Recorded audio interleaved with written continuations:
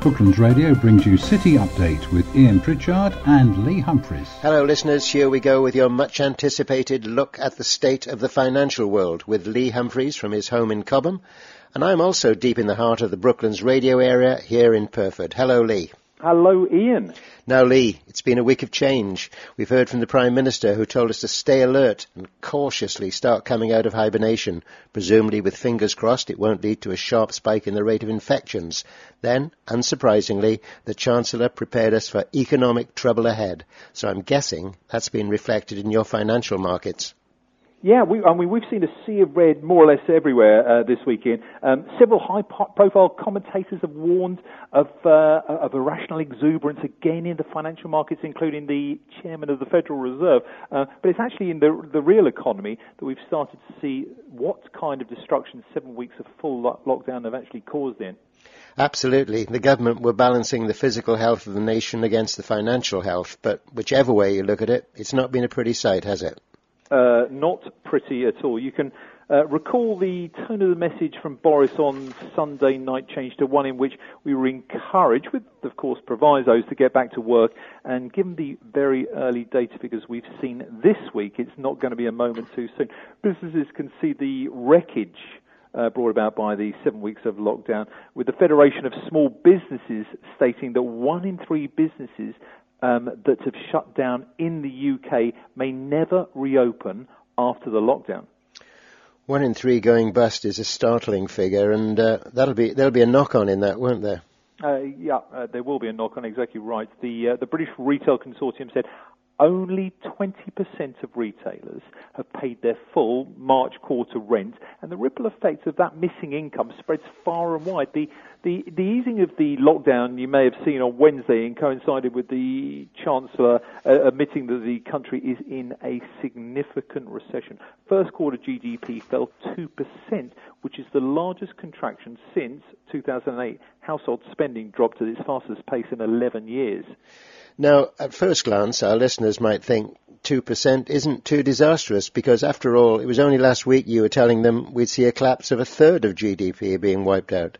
That's right, I did, and I'm actually sticking to that, something around that figure. The first quarter ended in March. The UK's lockdown only accounted for just over a week of the first quarter's numbers. If we're to say that approximately each week the lockdown therefore accounts for a fall of around about 2% of GDP, we're potentially looking at a fall of 25% to GDP in the second quarter of 2020 alone. A quarter of the whole economy disappearing.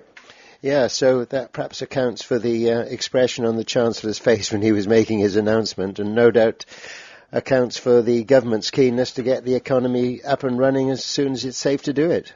Yeah, it does. Yeah, well, I mean, look, we've heard about estate agents beginning to reopen, and that's largely because of the positive ripple effects of buying and selling houses are enormous. Marks and Spencer's cafes are among others too, but the fear is, especially in the beleaguered High Street, that this may be too little too late for many firms, and this 7-week period has only acted to hasten shops' demise. We've covered this before, Ian, but if there are any real winners economically speaking during this pandemic, it's the online players, and often, sadly, the big online players at the expense of the independent high street retailer, who additionally have to add to their growing list of competitive disadvantages of corporation tax, rates, rents. They now need to contend with the burden of PPE and social distancing measures, which will restrict footfall further. So while Vodafone said on Wednesday it was reopening its 411 stores in early June, Dixon's Carphone highlighted the futility of the exercise by saying that it's been able to recover 2/3 of shop sales online during the crisis. You've got to therefore question why Vodafone and others like them are bothering going through the reopening process at all. Yes, it's been tough for the high street for a long time, but this latest hit is going to be bad. Can it adapt? They'll have to. As retailers await guidance from government as to when the shops can open again, eBay, that's a giant American marketplace website, said they've been encouraging shops in the UK with incentives to use the website to sell their products. However, few firms have the visibility as to how the next few weeks will look, let alone the next quarter or year. Therefore, manufacturers, for instance, will have little interest in resuming normal production levels when they're not sure what demand for their goods is going to be. Yeah, it's no use producing the goods if people don't buy them to resell them. So do we know what the fall in high street sales have been recently? Not good, I would think. We've got a reasonable idea for April. Retail sales were down around 20% year on year. That's not surprisingly a record. Online sales right now account for 70% of all non-food purchases in the UK. That's up from around about 30% pre-lockdown. John Roberts, actually, the boss of AO World, the online retailer of household appliances and electrical goods, described online sales as being on steroids currently. It's like Black Friday every day, he said, adding that it sort of begs the question why you need stores at all. Yeah, now I also hear about the hospitality business. I guess that means hospitality means pubs, restaurants and catering, and it's been disastrous for them. Oh, it's devastated the whole sector. In the UK, like so much of the world, workers in the hospitality sector have either been furloughed or made redundant. Given the mass case at events, it would appear will be the last thing to sort of arise from the ashes. Some are managing to redirect sales from pubs and restaurants to home deliveries with the aid of a website, but by and large they're struggling. Even huge FTSE-listed companies such as drinks maker Diageo, whilst benefiting from a 300% increase in what's called off-trade channels, basically people boozing at home to you and me, Ian, are struggling by the disappearance of people going out to the pub, for example. Yeah, I've done my bit to contribute to the switch from pub to home, but I'm looking forward to going back to the pub again. But suppliers of food to restaurants presumably will be suffering exactly a similar fate? By and large, Ian, they are, yeah. But actually, interestingly, there's a notable exception going on in the US right now with the meat trade. COVID has disrupted the processing of meat to such an extent that whole plants have had to be shut down. It's been made worse by the fact that the industry is so concentrated. Something like 50 meat plants account for almost all beef production within the US. For example, a nation of 325 odd million people. So even one shutting down has a huge effect. Yeah, to such an extent, I think President Trump said that meat processing plants are part of the critical infrastructure of the US. Yeah, he did, yeah. And not only that, actually, I don't know whether you saw this, at the end of April, the National Guard, no less, were brought into Iowa as a result of plants closing in order to maintain supply there. It's been taken very seriously at the top end. Made worse, no doubt, as it's summer coming up, and Americans do like to put food on their barbecues. Well, so you would think, but fear not. There's actually a new kid on the block riding in with an alternative. How do I put this? Will I be right in thinking, Ian, you're partial on occasions to the odd vegan sausage? I never say no to a sausage of any variety, Lee. Carry on.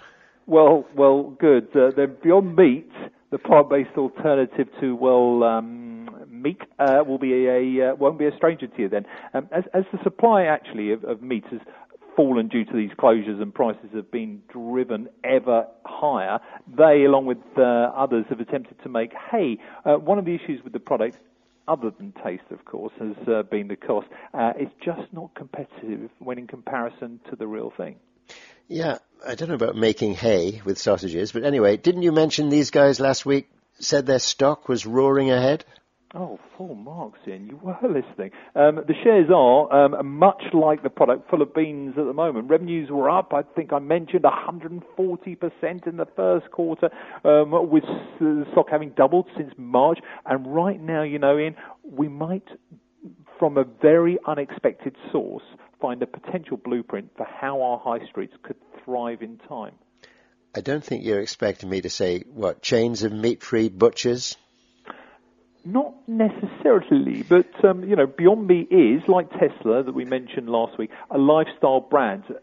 Those who consume its products are sort of making a statement and saying to others, this is me, this is the kind of person I am. It it complements the personality of the consumer purchasing it in much of the same way as the owner of a Tesla is saying to others, this isn't just a car I'm driving, I care about the environment too. Often it's, of course, complete nonsense, but with the additional branding overlay, these products become a statement about how people see themselves and how they want others, importantly, to see them too.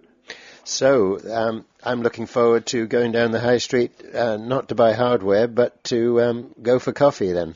Yeah, look, we've discussed this in the last few weeks, that the internet is basically reading the last rites in a particular form to the high street, almost as we speak in. But if the same high street can move away from, as we've heard earlier, the selling of phones and such like, and become in itself somewhere where people can potentially say something interesting about themselves and the personality they want to project, then we'll see high streets with great futures. Restaurant chains, actually, thinking about it, like the Ivy, have done this brilliantly, but, boutique gyms, delis, yoga studios and juice bars have, also followed suit. So, conspicuous consumption, even of everyday goods like coffee, in a setting which says, this is me, this is who I am, will not only secure footfall, but far greater profitability. And all this needs customers to actually have money to go and buy things. Lee, take care of yourself, and I'll see you next week. Cheers, Ian. See you next week. Ian Pritchard and Lee Humphries brought you City Update on Brooklands Radio.